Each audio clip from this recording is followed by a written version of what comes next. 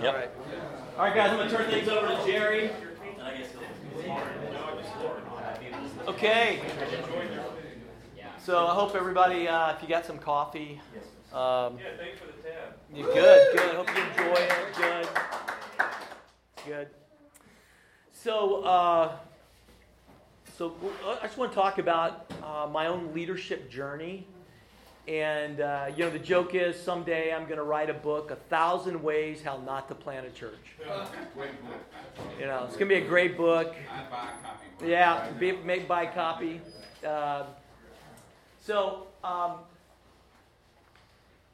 Along the way, so I love certainly the three circles around what I know about myself, what I know about God, what I know about others. And so let me just tell you a little bit I'll give you a little background, and then kind of bring you to the place where I planted 24 years ago, and then just kind of what happened in that journey. I want to talk a little bit about a train wreck in my own life in that journey of leadership, and then just how that formed and how God used that. A couple of things that I've given you, or I want to give you. One is this God's Amazing Answers to Prayer. This was put together by our director of our prayer ministry here, Nancy Newbrough. Nancy's how old? 80? 70? 76, 77 years old. Anyway, she's been at the fellowship about 22, 23 years, something like that. And anyway, she's been heading up our prayer ministry all that time. And she came to me about 19 years ago, and she said, God has been stirring in my heart, and I believe that what God is asking me to do is to trust Him for an answer to prayer every single Sunday. And so from that time on, every Sunday in what we call our program or a bulletin, there was included a answer to prayer, a story, okay? Every Sunday for 19 plus years. Wow. Not a single Sunday missed. And so we had people all over the United States who would send in prayer requests. All the people in our congregation, families, send in a prayer request. Would you pray for this? And then as God would answer those prayers, then people would write a story. She said, would you talk about how God answered that prayer? And so they would write a story. She'd edit it, and then she'd put it into the Sunday program. Okay? So you just do the math. That's about 1,000 plus stories, or almost 1,000 stories of answered prayer. She went through all of those stories. About 2 years ago she started. This was a labor of love, but it took her about 2 years. But she went through all of those stories and pulled out 365 stories. Stories of salvation, stories of healing, stories of families being restored, stories all over. Anyway, she put them together in a daily devotional with a scripture and a prayer and a story. And we just printed these back in the fall. And I wanted to give you a copy of it. It's just a daily devotional.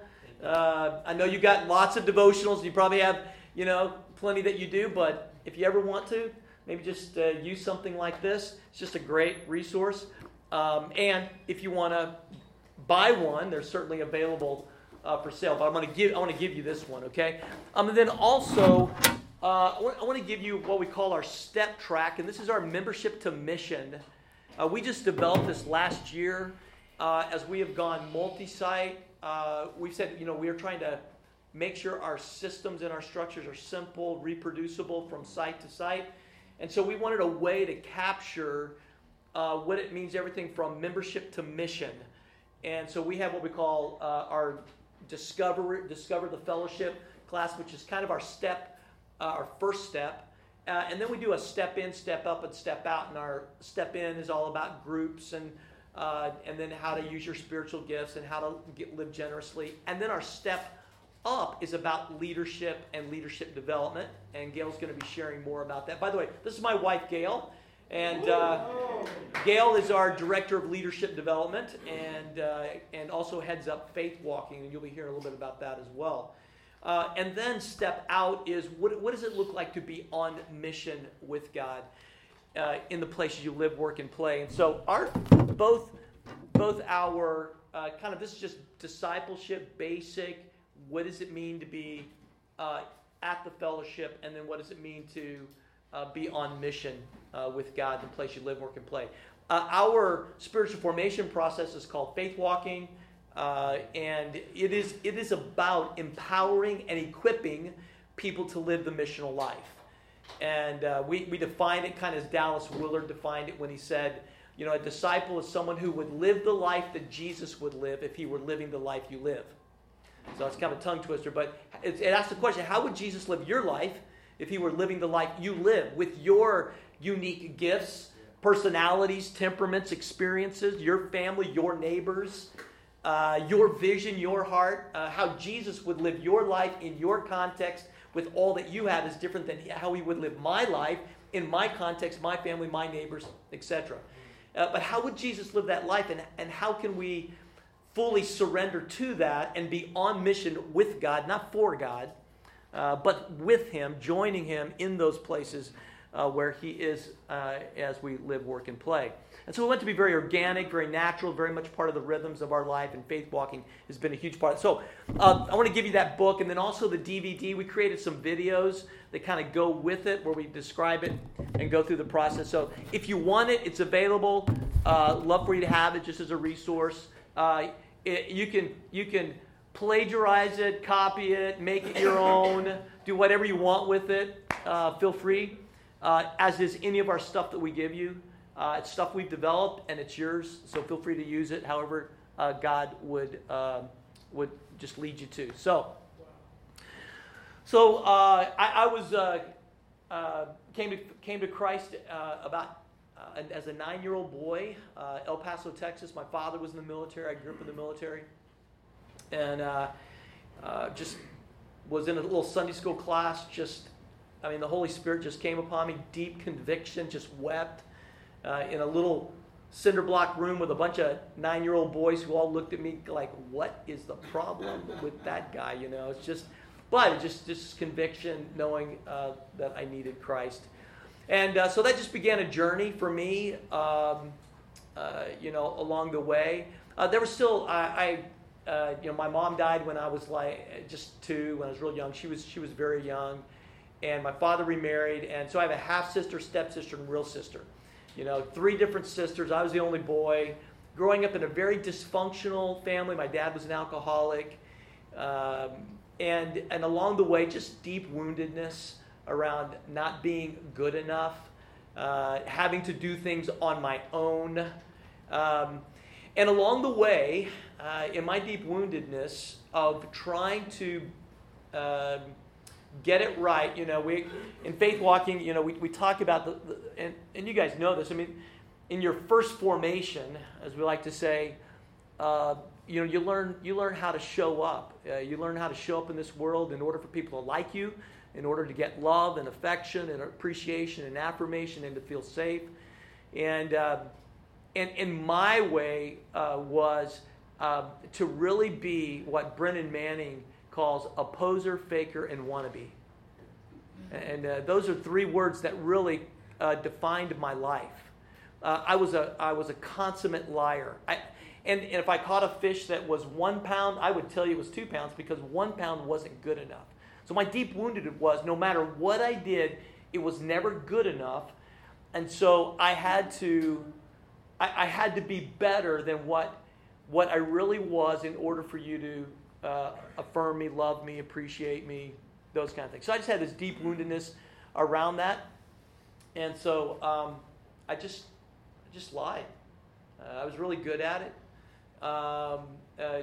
Stretch the truth, all those kind of things. So after I graduated, I felt called to ministry at 17. I worked for Texas Baptist Men, did summer missionary work. Felt called at the age of 17 to go into ministry. I didn't know what it was going to look like. I didn't know if that was going to be pastoring or doing student ministry or medical missions. I had no idea. I just knew God had called me and said, I'm going to do this. And so, but that was in 77 when I felt that call. And for 10 years, God did kind of had me on a journey. I spent 3 years in the 82nd Airborne. I was a paratrooper and paramedic. I got out of the military, went to Baylor, did my undergraduate psychology. I thought I was going to be a medical missionary. Started my pre-med. Thought that sounded really cool, be pre-med, and flunked out of math. Just can't do the math kind of thing. Yeah, thank you. I appreciate that. Some brothers who affirming me. Couldn't do the math. Best thing at Baylor, met Gail, and that was the best thing at Baylor. So we got married at Baylor. After Baylor, I went to work for Procter & Gamble in sales management. So I got I call it my $1 million business education. Went to work for them for a few years. Went to work for another company, and then left the corporate world and started seminary. Really felt called to start seminary. Went to Southwestern Theological Seminary up in Fort Worth. I was a youth and music guy at a little town in Terrell. You know where Terrell, Texas is? Outside of it's where a state hospital is. Asylum, kind of a psycho place, out there. And so if you say you're from Terrell, they ask, so how long you been out? And I was like, no. So. But I was pastoring, I was just the youth and worship guy there for about 18 months, and then I felt God called me to pastor while I was in seminary. So I went to a little church in Garland, pastored there 3.5 years. While I was up there, I had a good friend who went on to pastor a church in L.A., a guy named Erwin McManus. If you guys read any of his stuff. Anyway, Erwin was up in Dallas. And while I was up there, he was doing a conference down here. He met a pastor. They were talking, and the guy said, hey, I want a guy like what you're talking about to come and help. And so he contacted me. I ended up down at First Baptist Katy. Just about a 100-year-old church trying to do something really exciting. And so they brought me down to take an old church and transition it into something contemporary and modern and missional, and you already know where that went, man. That was about 8 months. I was going strong, and as I like to tell people, I was a freight train moving about 90, 100 miles an hour down the track, and someone pulled one of those emergency levers, and I mean, that baby pitched forward, sparks flying. It came to a screeching halt. And I tell you, it was incredibly painful. But the pastor at the time there said, I've never seen my ministry unravel before my eyes, and it is, and I can't take it anymore. And so we just brought that thing to a screeching halt. So I asked God, God, why'd you bring me down here? My wife was asking the same thing. Why'd you drag me all the way down here, And I'll never forget, I went to a conference in January of 94. In January of 94. I was listening to the Johnson brothers. They're out of the Baptist General Conference, church planters with Leif Anderson out of Minnesota. And those guys were passionate about church planting. I mean, they were just insane. And I sat there and listened. I had never thought of myself as a church planter. Not in a million years. Didn't know anything about it. The only thing back in the 90s and 80s for church planting was Bob Logan's toolkit for church planters, a set of cassette tapes. And Rick Warren had written a paper for the North American Mission Board predating Purpose Driven. So if you want to read something that's really cool, he wrote a paper. It was called Cameo. And Cameo stood for Contemporary Approaches to Ministry, Evangelism, and Organization. And really, the paper that he wrote is the paper that describes Saddleback at its inception and really what made Saddleback what it is today. So that's available. I think I've got a copy of it, even if you want it. But I remember reading that, and that's about all that was out there. So I listened to these two guys talk about church planting, and I got to admit, I just like God got a hold of my heart. I came back. I told the pastor at First Baptist Katy. I just told him. I said, so I know what God's called me to do. He called me to plant a church.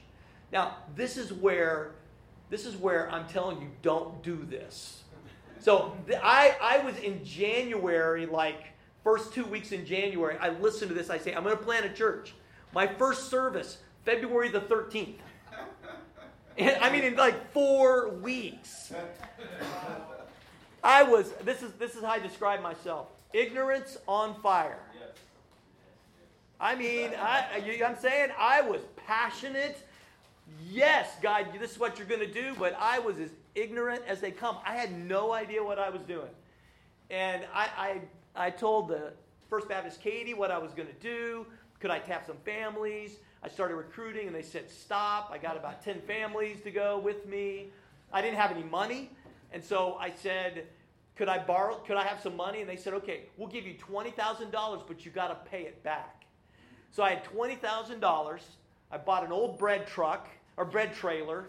I made all my own equipment. I hired a guy to be a part-time worship pastor who was a worship leader, and he was playing the bars on Saturday nights, coming in with his equipment, and boy, it stunk, and they all come together, so it all just happened, and God bless. I mean, within 8 months, I had paid back the $20,000,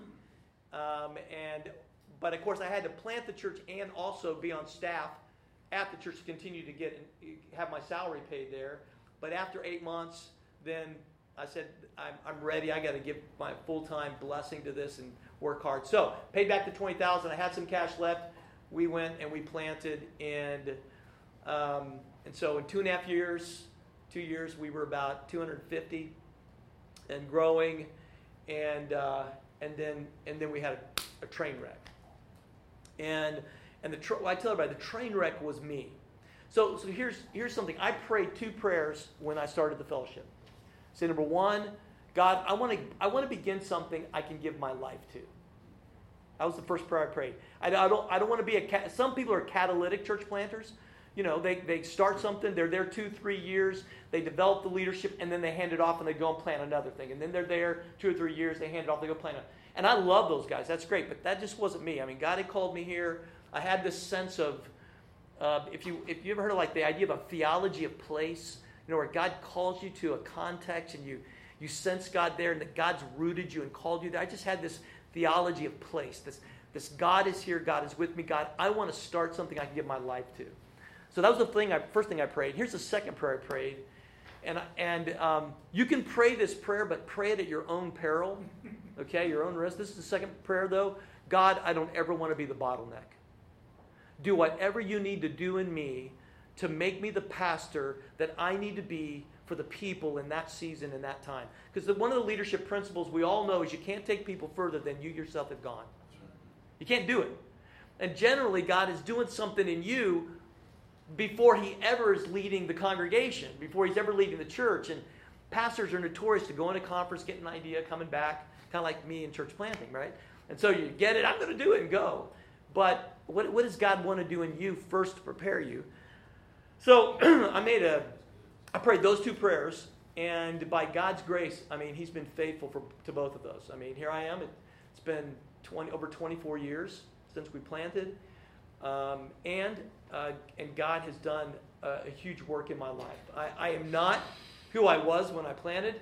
There's no doubt about it. My wife will tell you, God has grown me, my heart, grown me spiritually, relationally, emotionally, in huge ways, and yet I know I'm still growing. I love it. I'm more passionate than I've ever been about pastoring and about starting campuses and planting churches and reaching people for Christ. And so I'm going to keep doing this, and I'll probably slow down and hand it off to another guy, when I'm 7 or 8, 9 years. But right now, I mean, I full bore tilt, man. Damn the torpedoes and full speed ahead. So, but the train wreck really was a crisis of leadership. So here's basically what happened is overnight I had about 100 people leave, and they left because of me, because my leadership style was just limited. I was if you're familiar with situational leadership by Ken Blanchard, there are basically 4 styles. There's this telling style, there's the selling or persuading style, then there's a supportive or participatory style, and then a delegatory style. And I had 2 basic styles, telling and selling. So I could tell you what to do, and believe it or not, those 2 styles are incredibly important for church planters. Because most people who join you they look to you and go, tell me what to do. And you've got to be able, with confidence, say, I need you to do this, this, this, and this. You've got to know how to tell people what you need from them. So that's an important style of leadership. And it's based upon people who are confident. That is, they are there, they're passionate, but they're not competent. That is, they don't know what it is that you need them to do, so you need to tell them, hey, here's what I need you to do. Here's how you do that. And so, they're there, and you need to tell them. Then there's a persuading. There are people who, they maybe are competent, but, or they're not competent or confident, and you need to not only tell them what to do, but you need to tell them why they need to do that. And so you got to do more persuading and more selling. Well, I had both of those styles down. The problem is that most of the leaders are more competent and confident, and you have to delegate to them. Now, I was good at dumping, not delegating. The difference is, when you start out, the main criteria for being in your church and serving, you know what it is, right? A pulse. I mean, you just look for something. If somebody says, I'll help you, go, oh, praise Jesus, you're here. Come on, Yeah, I mean, they're alive and they got a beating heart, and you're like, I'll find some place for you, and that's the main requisite. You just want people to get in there and want what you want and help you. So, and I was more than happy just to dump on people. The problem is when you dump on people is, you set people up, for failure. And I just needed people to do jobs. And so I could dump. I wasn't really good at supportive or participatory styles of leadership. So really what happened was I had a group of leaders who said, basically, you don't need us anymore. Now, there is a principle in church planting and leadership, and it's called scaffolding. And if you've ever heard that term, you're going to have a group of people that plant with you. And many times, if they come from a mother church and they come to help you, they may go back. And so a lot of times, when you build a building, you put the scaffolding up and they're putting the brick all up. And when the brick's up, the scaffolding comes down. There are many people who will be leaders with you that are scaffolding.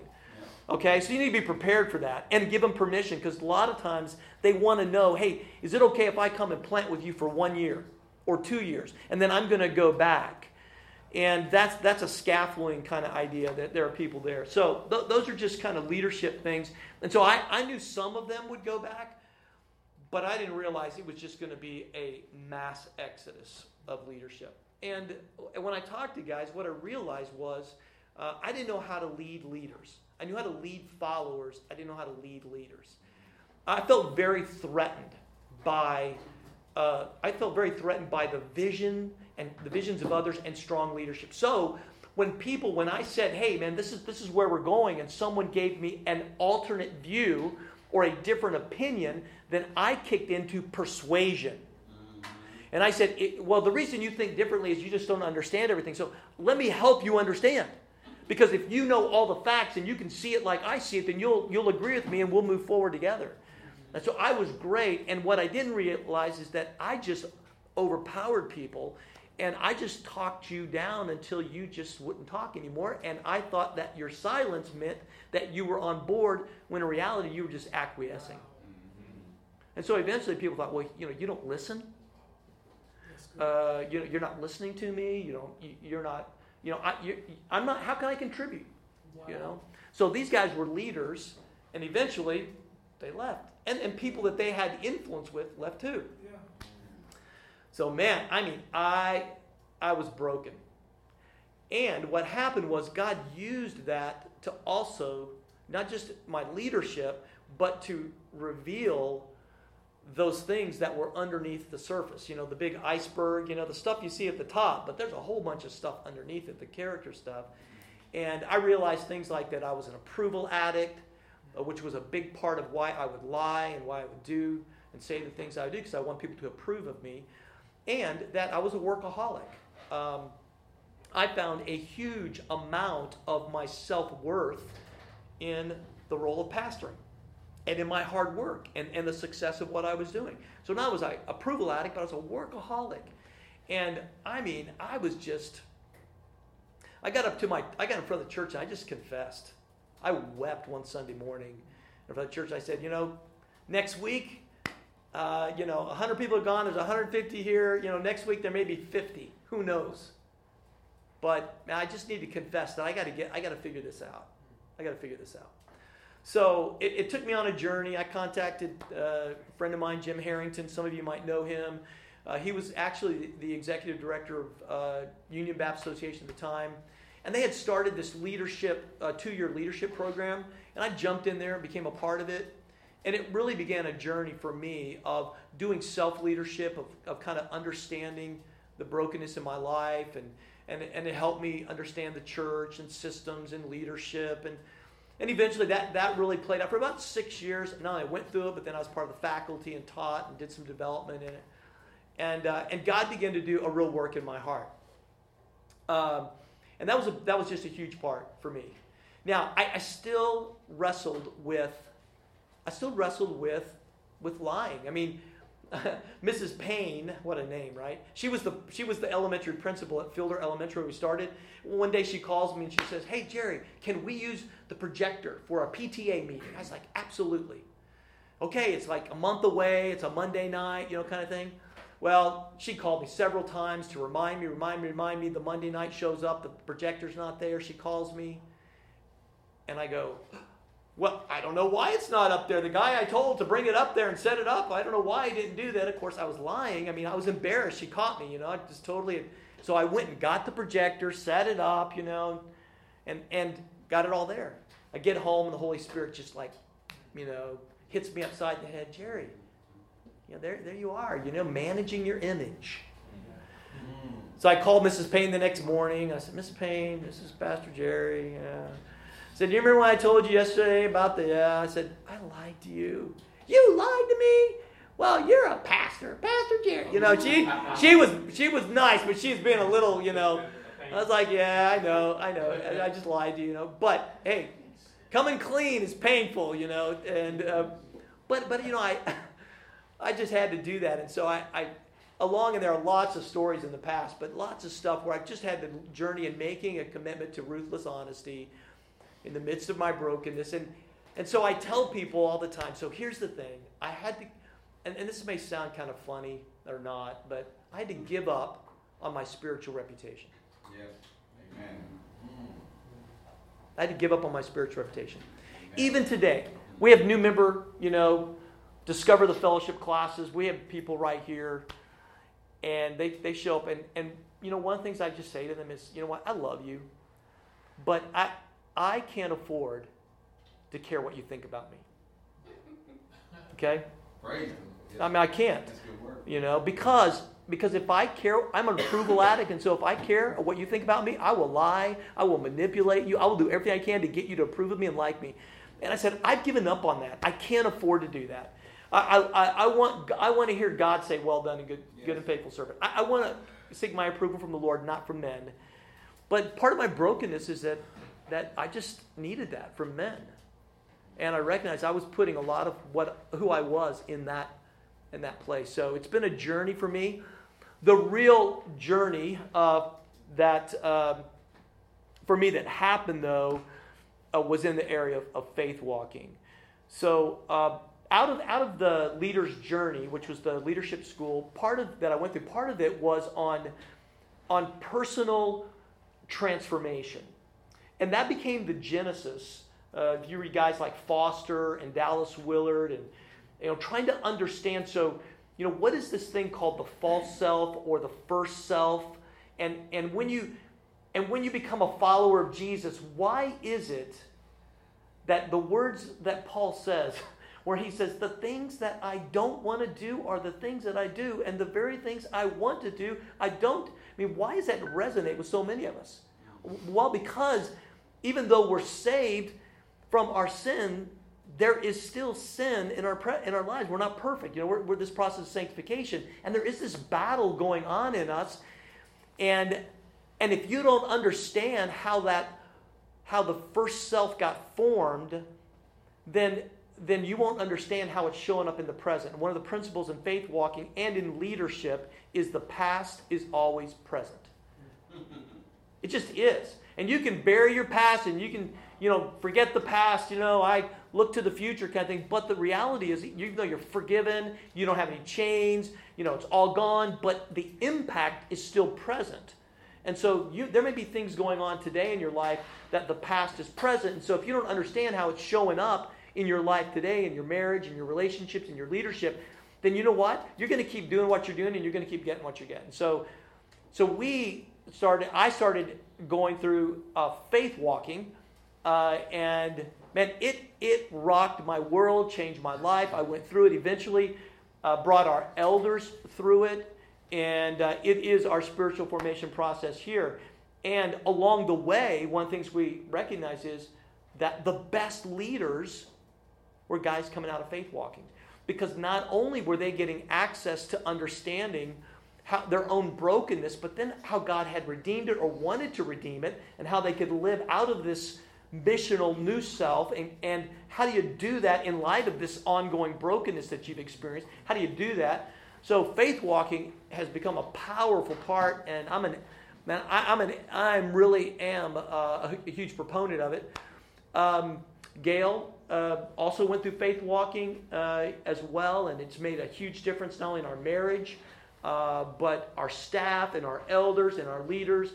Eventually, Gail became the director of faith walking, and gave leadership to that, and has done a fabulous job. And then, when we decided to go to multi-site, one of the things we knew was we really needed to invest in our leaders. And so we went through, if you remember Leadership Network, we did their leadership development cohort.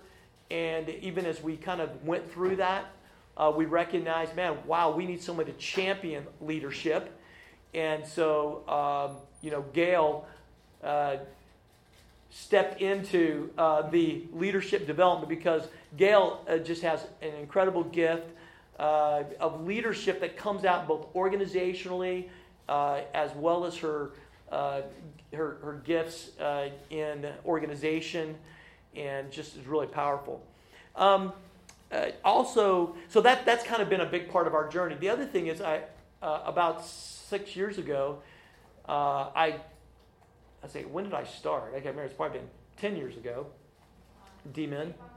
Yeah, about 10 years ago, I started a D-Min, and I did it in transformational leadership for the global city through Bakke Graduate University. And about 5 years ago, then I did my dissertation. And my dissertation was called For Leadership, the Practice of Following First and Leading Second. Because one of the things that in my research, and one of the things that I recognized in my own life and in the lives of others was, and I was going to draw this up here real quick. Do we have a marker? Can you throw me those markers up? There we go. I think that Chad has a copy of the dissertation, because I sent it out. I want you all to have it. You're welcome to read it, use it. But one of the things that I recognized was that down here was influence, and up here was integrity. I created what's called a For Leadership matrix, and it looked like this. That in the beginning, what I discovered was in the beginning of ministry, we really rely heavily on our disciplines. Okay, so that's our spiritual disciplines. Here's the demands, and as your ministry grows, the demands increase. Okay, and at some point, the demands in ministry outpace your spiritual practices. And it's kind of like what Luther said, the busier my day, the earlier I get up. That's not my practice. How about you? Busier my day, usually what happens is I skip my quiet time, or I do less of it because I've got more meetings today. All right? And that's what happens. So I interviewed 4 guys in our city that all had moral failure. They had moral failure at big churches too. And in the process, one of the things all of them said was basically that the demands of ministry became greater than their relationship with Christ. This right here, this decline, this precipitous decline, this is what's called a lagging indicator. because you could stop. I mean, let's face it. You can have a very successful ministry, and you can stop praying as much as you pray, stop reading the Bible, stop disciplines, and your ministry can continue to grow. Okay? There are a lot of guys doing that, leading very successful ministries who aren't walking with Christ the way maybe they used to. Okay? And they have very successful ministries. All right? The problem is this is going down, and then this is moral failure. And we wonder why here's this mega church, successful pastor, everything's going great, and then all of a sudden we hear he fell. Well, chances are that there was some kind of decision point back here in his leadership where, he made some decisions about his relationship with Christ, about his success or his what he could and couldn't do or what he needed, things like that. And that really was true in all the cases. So, as in the case for me and what I tell everyone is, the Bible says more about following than it does leading. Leadership is sexy. Everybody wants to be a leader. We don't tell our kids, hey, I want you to grow up and be a follower. I mean, that sounds like this, mind-numbing mass kind of, we want you just to follow somebody. I want to be a follower. No, we want our kids to be leaders because leaders are the best. Well, that's not what the Bible says. The Bible says followers are the best. Now, they're talking about followers of Jesus. And what happens is a lot of times in leadership is we co-opt the world's view of leadership. Leadership's about being in charge. Leadership's about being the best. Leadership's about being in front. Leadership is about people following me. And so we get caught up with this idea that, man, leadership is sexy and good. And, man, I want to be a leader. And you're going to set yourself up. And you're going to set your people up. What we need to be is chief followers. And learn to follow first. Because followership, and here's the deal, followership is what gives your leadership integrity. So as long as you're following, and your following paces with your ministry demands, and that's your biggest commitment is to follow, you're going to have integrity in your ministry. That is, you're going to have wholeness in your ministry. When you stop following your ministry, eventually the cracks will show. Okay? And you won't see it initially because you'll continue to see the upward climb of success. But eventually it will catch up with you. Do not fool yourself. Follow first, lead second. And practice the disciplines necessary of authenticity, of transparency, of solitude, of silence, of having accountability, of seeking God, of growing, of learning, of doing the hard heart work that is necessary in our process of sanctification. There are no perfect people and no perfect pastors. And just give up on your spiritual reputation. I mean, I tell people all the time, if they're coming to the church and they want a perfect pastor, hey, go someplace else. Because it ain't going to happen here. Because I'm going to talk about the things I'm going through. So, I'll give you a copy of that.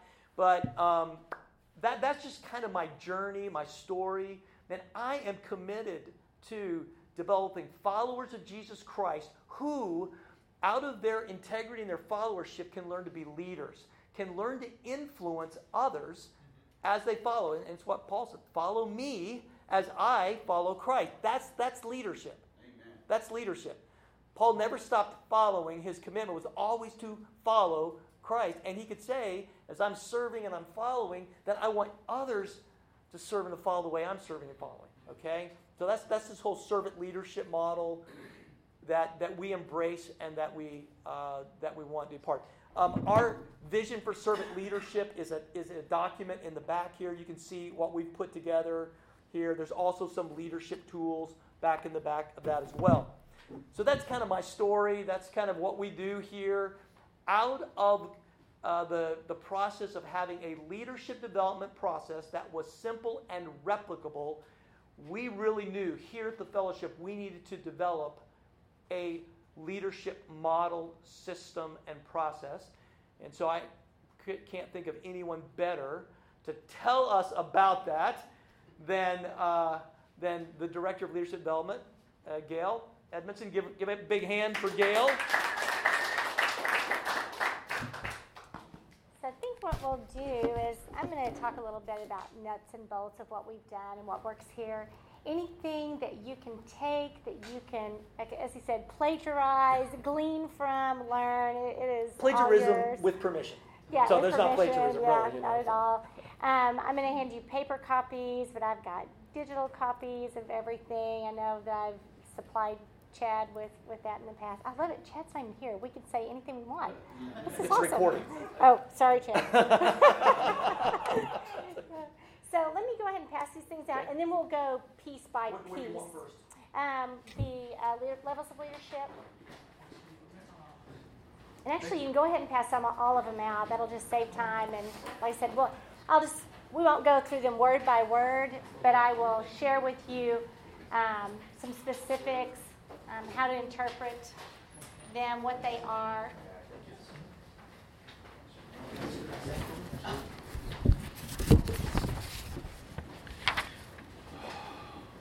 Jerry, is faith walking, is that y'all wrote that? Is that? No, Can so I say, yeah, so Faith Walking, I made a note of this, faithwalking.us. That's the website. So, that will tell you all you need to know about Faith Walking, and any group, congregation, multiple churches can go implement that, Yeah. or you can go through it as individuals. They've got all kinds of links and opportunities on their website. faithwalk.us. Faithwalking.us. .us. Yes. If you ever want to go through Faith Walking, it's a core 4 courses. We host those here at the fellowship. They're open to the community, to anyone to attend. And and we I'd love offer all to do that. one for pastors and for church planters, even if we wanted to That's do a one. great idea. We could do one just for church planters, if that's something that y'all want to do. But it's a Faith Walking 101 is a 2-day retreat, and then 201 is 24 weeks. But you can go every other week to a group like this, and then every week you get a coach who coaches you and usually 1 or 2 other people. So a coaching call, there's homework that you're working on for your own personal transformation, and you get really good tools that really will equip you for the missional life the rest of your life, and for you to equip other people too. It's very practical. So yeah. That's right. Yeah, Is there a it's distance, version of it? yes, they do offer it online. Oh, Yeah. Yeah, they sure do. And I'll share more a little bit about Faith Walking. Faith Walking, yes, our spiritual formation process. It's really all about self-leadership. So we offer opportunities here that are for equipping, and that's at the ministry level. Every ministry has equipping for their individual ministries and training. And then what we like to do at the leadership level, where I am, is to offer for all of our leaders opportunities for development. And that's personal development that impacts them personally and in their homes as husbands or wives, as sons and daughters, and also impacts them in their ministries and at their jobs that are outside of their ministry context. So that's a lot of what we do. So the first document let's look at is this levels of leadership right here. So Jerry mentioned Leadership Network. I'll just give them a lot of credit, mostly for a group that we brought together of our staff and elders that went through Leadership Network process, gave us an opportunity to just think about what leadership looks like in our context. And the very first thing we did was we had to determine what are our levels of leadership. So this is looking at, we didn't put team member level. A team member is your volunteer. Any volunteer that's serving in a ministry, that's a team member. And then above that, someone who leads team members is a leader. So looking across the top, those are your levels of leadership. We have leader, coordinator, director, pastor. So a leader is one that leads self and others. A coordinator leads leaders. A director leads ministries, and of course our pastors who lead church ministries and campuses. And then down the side you'll see that we have values, characteristics, skills and competencies, and what great looks like. For each one of these, you're looking at hours, you're looking at years of us getting together and putting all this down. So at level 1, for instance, the values of a level 1, the leader, core values would be love, authenticity, integrity, and courage. Those are core values for us just as a church. And then for a coordinator at level 2, that little arrow in core values. So a level 2 leader embodies all of the core values of level 1 plus team values of collaboration, potential in others, trust, and commitment. And then at level 3, the director level, then that person has all the core values of level 1, the team values of level 2, but they also have the ministry values, action bias, curiosity, empowerment, diversity.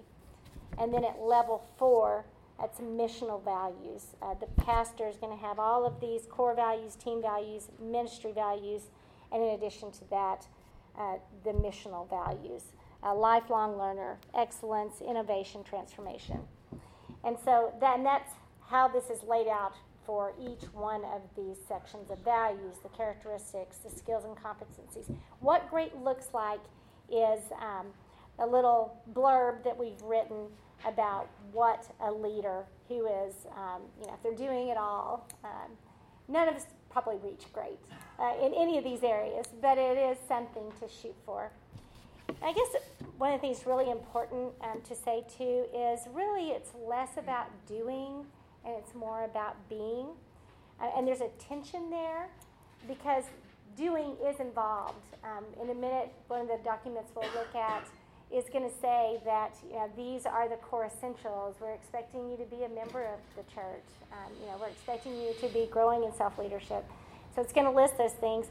But it's also intrinsic.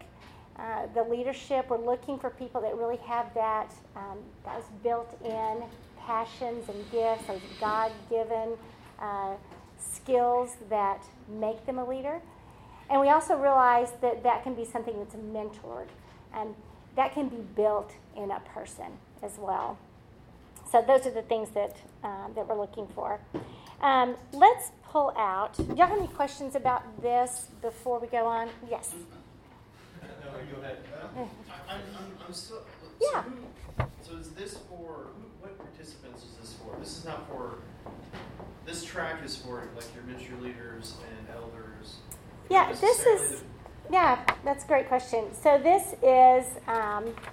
These are the leaders of our church. Oh, and you'll see at the bottom, I didn't mention it, elders at all levels. So we have a group of elders, and what we recognized is they are serving at all different levels. Some of our elders are leading like a small group, they're a leader. Other elders are coordinating leaders of ministries. So this is, explain it. Yeah, so one thing I'd say, this is like a development track. Every leader could be a pastor. If they felt called to that, if somebody said, I think God's calling me to be a pastor, I'd say, so where are you leading? And we're going to develop you to be a leader and then a coordinator. We're going to develop you from a coordinator to be a director. And you're going to show your chops, and you're going to see if you can lead people and lead ministries and work you into that. So this is a development process. Now, some people may stay leaders all their life and never become coordinators or never become directors. But this is the levels of leadership, and we tend to hire from within. So this is a great development process for us as we develop leaders. As they come up, they are future pastors and elders in our church. Do you struggle with people who are not level 4 leaders or level 3 leaders? They aspire to be those things, but they just don't have that. There are people who, it is what it is. Yeah. There are people who just, they got a lid, as Maxwell talks about, your leadership lid. Everybody's got them. Well, they don't rise above that, and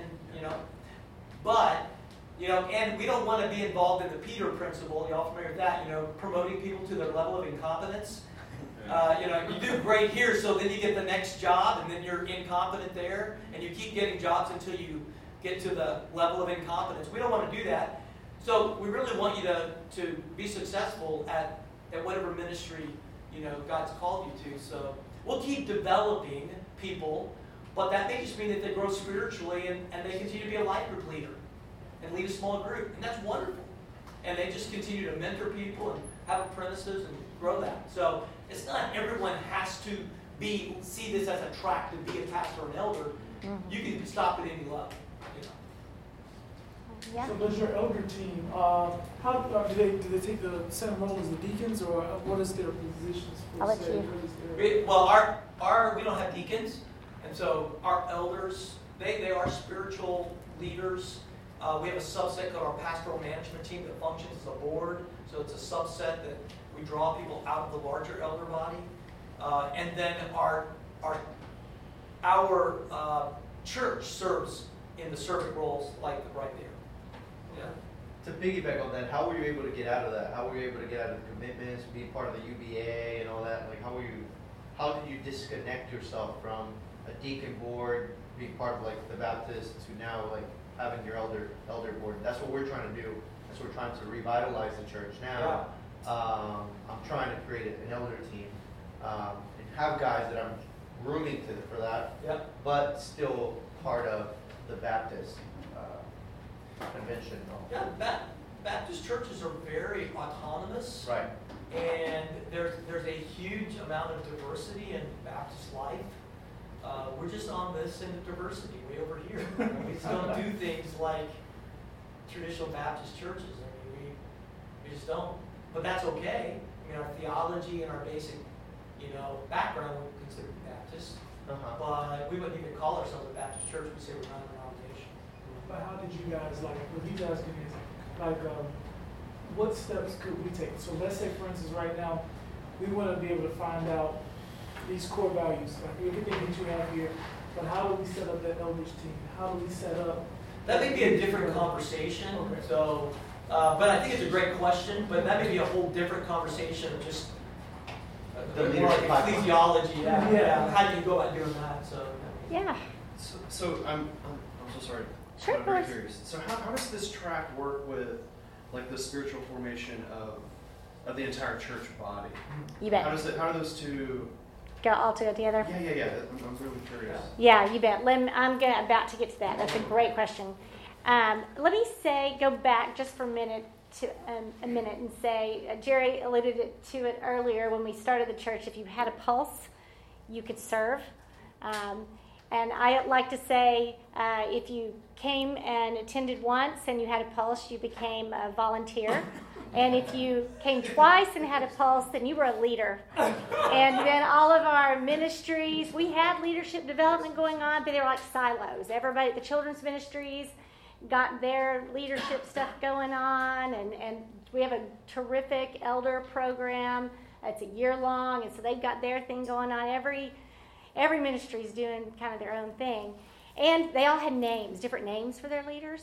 So what we did, and this is only, you're looking at about a work that began maybe about 4 or 5 years ago. So it's really taken a lot, and we're still working on getting this into our DNA. So yeah, we're right there trying to get all this implemented. We're finally starting to make just a little bit of progress. Matter of fact, if you had been here last May when we spoke to the group, then we weren't near this far along even. But to say that, so this is an attempt to define what leaders are across all ministries. So they're all using the same exact language. So if you'll pull out the leadership brochure that looks like this next, and one says apprenticeship and one says leadership. So just make sure you get the one that says leadership. Just opening it up, you'll see the levels of leadership in here. So we developed this brochure to explain to our general church, anyone who's new, as well as those who have been here a long time and we're saying, oh, here's what we're doing now. But this describes the levels of leadership that we just talked about. We talked about on that left-hand side, leadership at the fellowship. that we're committed to identifying and discipling tomorrow's servant leaders in our church today by building a body of leaders who are godly in character, humble in calling, and committed to serving the mission and others on mission. A servant leader's development and qualifications are based upon biblical values, spiritual maturity, and commitment to the mission. So we talk a little bit about what leadership is and what it looks like. We've got the diagram of the levels of leadership. And then that where you see underneath that where it says leader, coordinator, director, pastor, elder, all that is on your other diagram is what great looks like. That's the blurb. That's what great looks like. And then we gave them my contact information because there are some people that come to church and say, I want to lead something, which is awesome. Now, there's been not a whole lot of them. Most people were just, developing, enticing, or tapping them on the shoulder to say, well, what I see in you are leadership skills, and let me pour into you and teach you to do what I do. I'll talk more about that. On the little back fold, that's the core essentials I talked about. Step track, pretty much every ministry. I don't know of a ministry that does not require you to be a member. Membership is a thing at our church. So we do require membership for leaders, a submission to the pastors and elders in the church. And step track is the way that you go through that. And then the self-leadership, that can be lots of different things, but ideally this is where the faith walking comes in and the spiritual formation process comes in. We invite.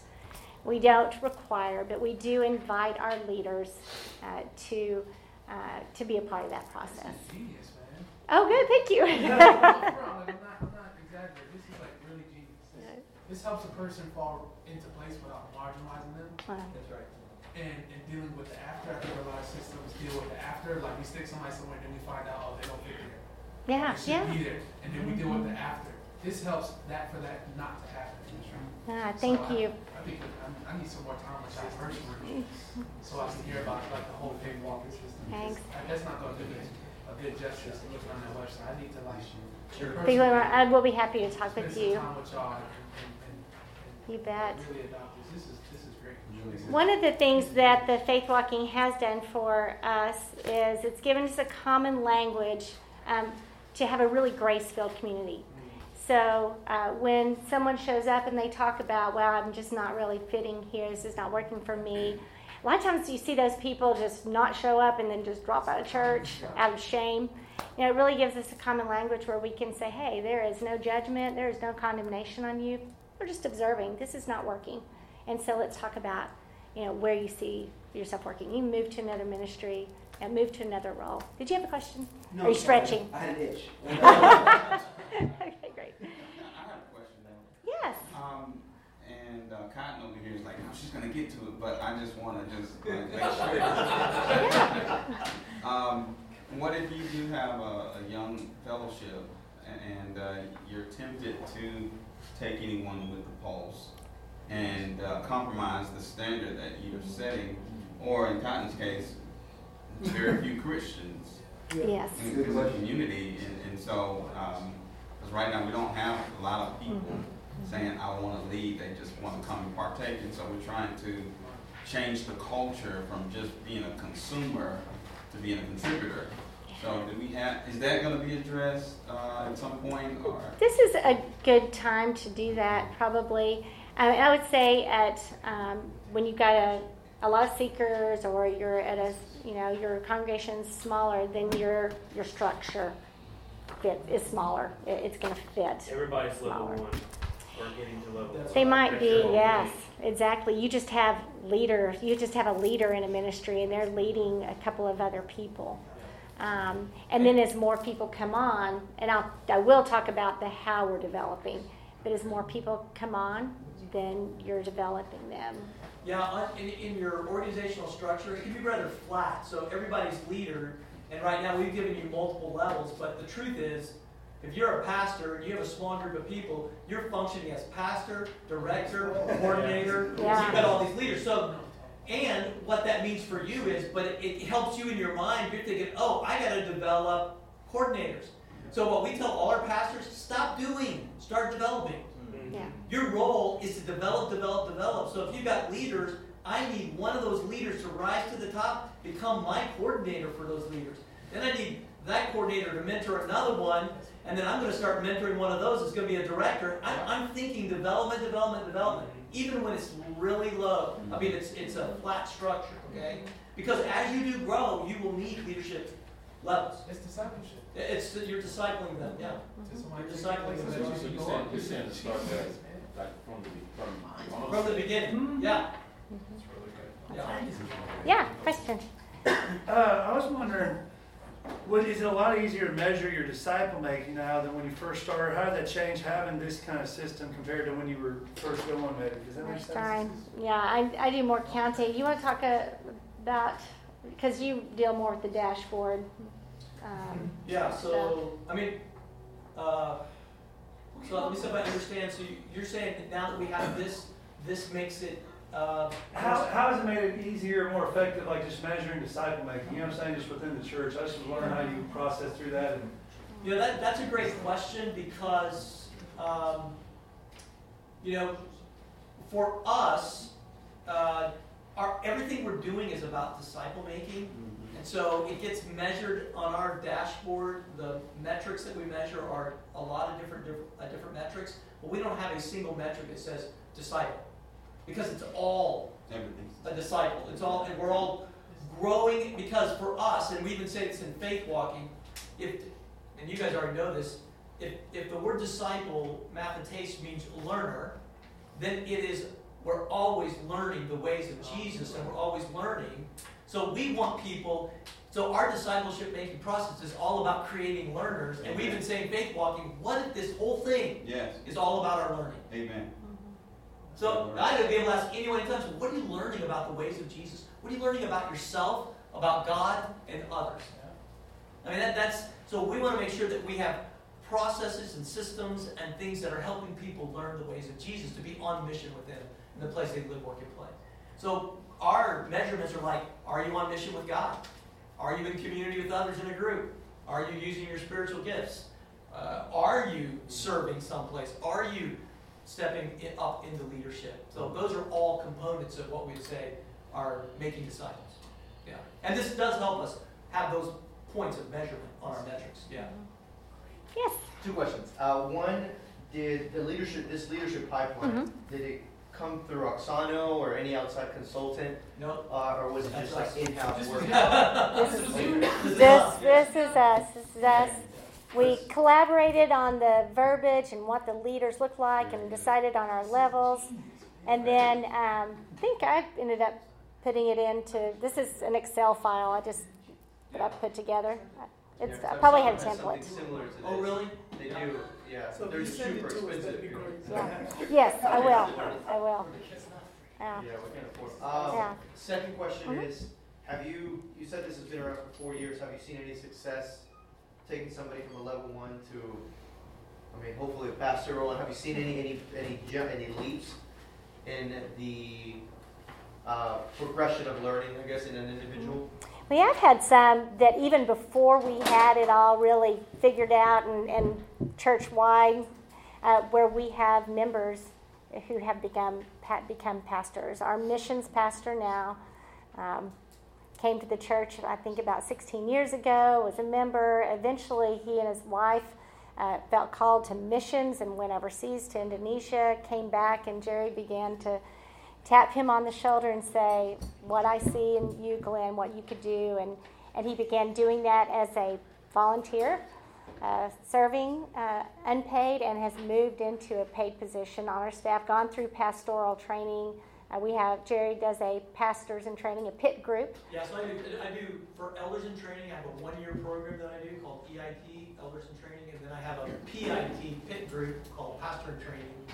So, which is, again, it's kind of like what y'all are going through, but it's a 1-year systematic theology. It deals with calling, competency, context, and character.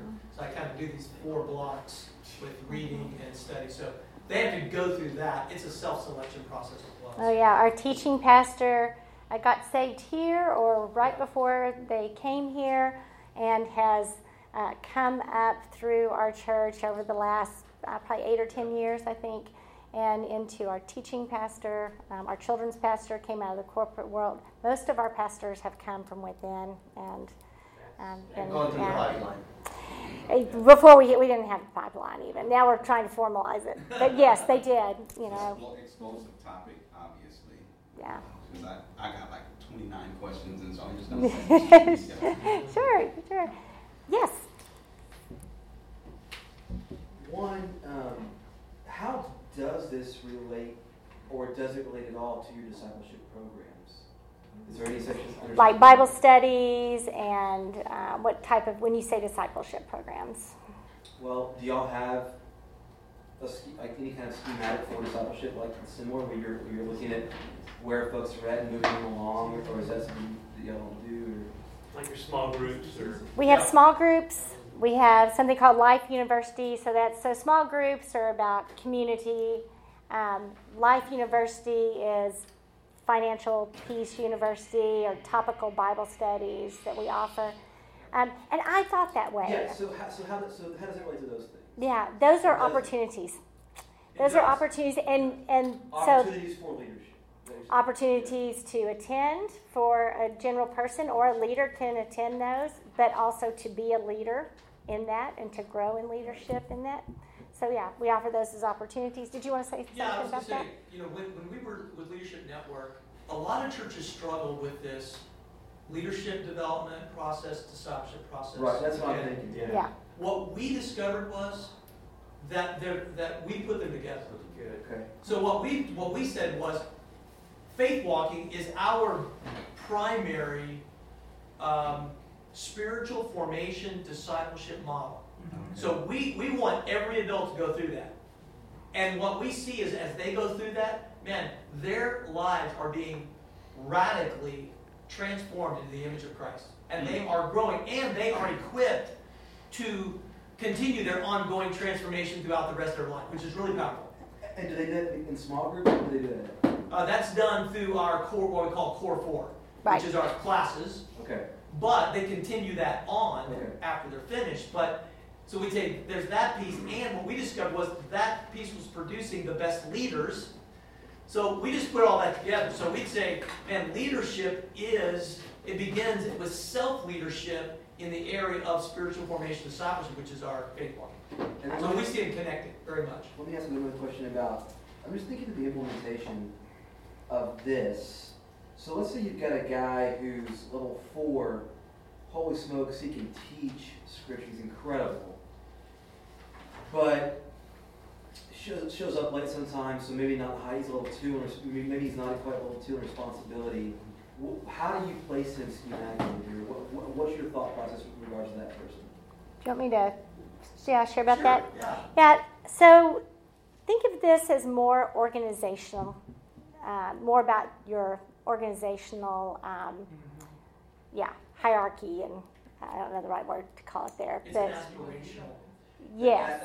Is aspirational the word? I think that's what I think that what you're looking at. This is an aspirational Right. model. Right. There may be some That's people good. that can get there, and you're willing to invest in them to get them there. Yeah. Yeah. Right. Don't look at it as, and Gail said it earlier. We really view discipleship and leadership more about being than doing. Right. It is about we're human beings, not human doings. Mm-hmm. And even though there's a lot of doing stuff, we're really focusing on the development of the person That's in right. the context of competencies. That's right. So we have a coordinator, for instance, in our children's ministry. Great heart. She loves kids, and she really feels called that and hopes that one day she'll be pastoring or doing something children's ministry, leading. Right now, she's young. She's in her 20s. Right now, she is at a coordinator level. She's going through Faith Walking 101 for the first time this weekend because our children's director that is over her has invited every one of her leaders. She's challenged them. In 2018, I'd love to see you complete 101 and 201. Yes, but at the very least, begin that journey. Because to go all the way through faith walking, if you hit it hard, it's going to take a couple of years to get through that. It's ongoing. So yeah, aspirational. That's a great way to put it. And when I first was putting all this down, I had next to all these things these little check boxes because I was thinking that way. Okay, this means I've got to, if a leader, they've got to check these boxes in order to be a leader. And that's really not the way it works. Like I said, it's really more out of a being. So these are positional leaderships, but aspirational, and that everyone's being developed and coming along in these ways. So, to kind of clarify, I'm putting in one word to make sure I understand what you're saying. You got leaders who are leading leaders, That's or right. everybody's leading somebody. Leaders, lead teams. / they're discipling somebody. And to find out when that person who they're discipling is ready for the next level, that's through that relational discipleship. So you measure where that person is in Christ by whoever is leading / discipling that person. Am I jumping ahead of you? Yeah, it's a great segue. Okay. Pull out the apprenticeship brochure. Yeah, because Gail was talking about apprenticeship, because that's Yeah. how we view getting ready, Yeah. someone ready for the next Mhm. lesson. So that answers his question. So that guy's leader checks that guy and goes, hey, man, you've been being late for, what's going on. And that's where it kind of falls into place. Yeah, because So he's the going to guy- be that guy. Because he's going to be held that accountable. girl. There's a level of accountability in this. Yeah, Right. It's exactly. extremely relational. Very, very relational. Not something I grew up with. So, yeah, Unfortunately, seriously. most churches don't have that. Yeah. And I can't say that we had it. And this is not something we started even 20 years ago. This is really, it is a slow process, but it's starting to get into our DNA. I can't stress enough that what's going really, really well and what you're seeing in these documents now is still a work in progress, and just it starts really small and beginning to just work slowly through it. So apprenticeship document, that's probably the best next place to go because it's the how to. So what is apprenticeship? On the inside, apprenticeship is the method in which a person learns a job or a skill from another who already possesses the know-how. It involves a mentor, that's the leader, who reproduces himself or herself in an apprentice by passing on passion, knowledge, and skills. At its core, apprenticeship is hands-on leadership training by an individual who mentors an apprentice to do what he or she does. So in our DNA, what we're really trying to work on is for every person, even at the team member, just a volunteer in the nursery level, to teach someone else to do what they do, reproduce themselves in someone else. And in that way, that's how the development happens. And it is still a challenge for us. But we're beginning to get it down, but it's a challenge for us to think that way because we didn't do that for a long time. Somebody moved away or dropped out of church or left, then we're scrambling around looking for someone to fill a role. So if leadership development, if you have that as part of what you do at the core, the DNA in your church, then you're constantly developing those leaders. That makes sense? Is this confusing or hard? Do we have this information like in a Word document? Yeah, I'll give it all to you. You bet. I'll give it to Chad, and he can just give it to you guys. It's brilliantly disciplined. I'm not a systems. Systems are really hard for me. Sure. But it's Yeah. really, that's really good. Now, I understand. I think systems. And so that's why we really had to kind of even keep making it, simpler. And for some, it's just going to be do. You're Friends of Sundown t-shirt. Have you served in Friends of Sundown? I have. Yeah. Yes. I'm So- a Glenn fan. Yeah. So if we were to put this like a narrative form, Mm-hmm. new person comes in, you preach the gospel, you tell him come back 3 times, he visits with you, says, hey, I want to become a Christian. Then what? Sometimes even he just says, because he's not a Christian, he didn't know what to do. He says, well, I'm a really good person, and I want to know more about this church. And so then he signs up for Discovery Lunch, is what we call it. That's the first step on the step track. So he comes to the Discovery Lunch, He's going to hear about the church. He's going to meet other people. And because it's usually small groups, we may have a few tables. He's going to meet some of the staff members. And he's going to hear the gospel there, too. So if he didn't already hear the gospel several times in church and respond to it, then he's going to hear it really nuts and bolts here and have an opportunity to respond at that place, too. And a lot of people that come to our church, actually, that's where they come to faith in Christ. Christ is in the lunch. Is that decision place. Yeah. And then he's invited. He's like, oh, and we have 3 more steps on the step track, 4 total.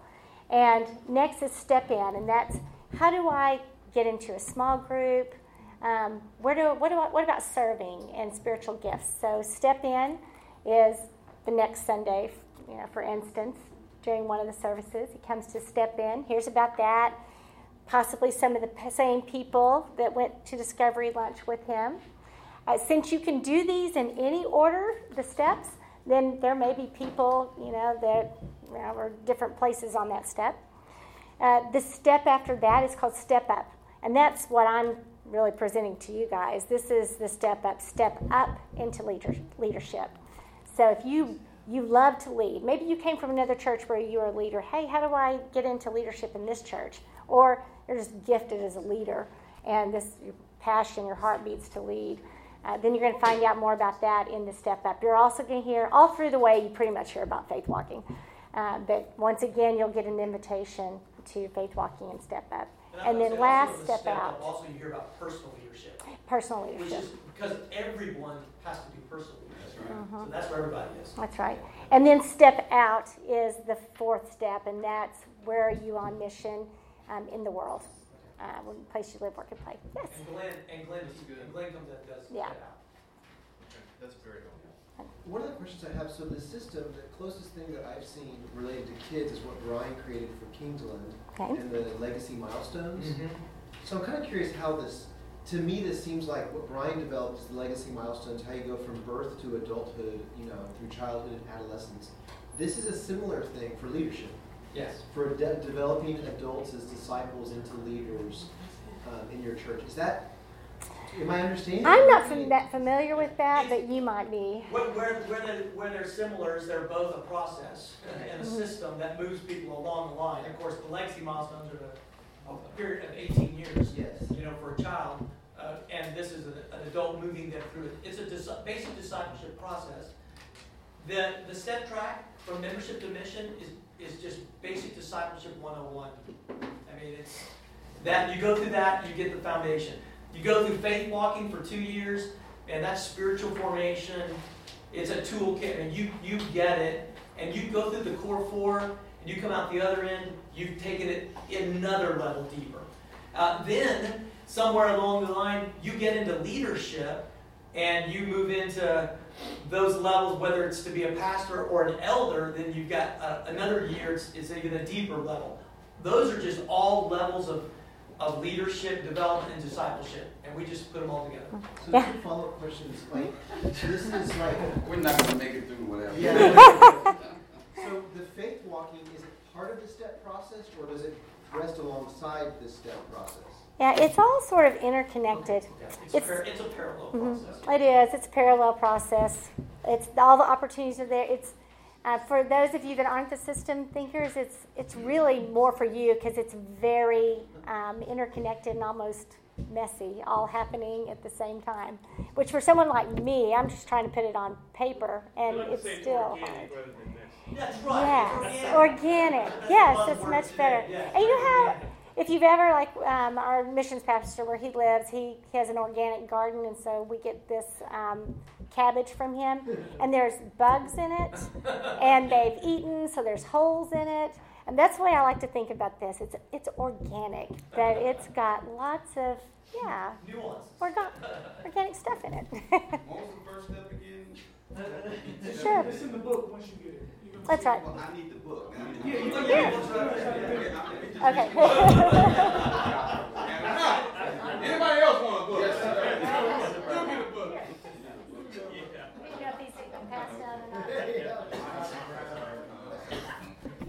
So did we? Oh yeah, we talked about apprenticeship. This is genius. I'm Okay.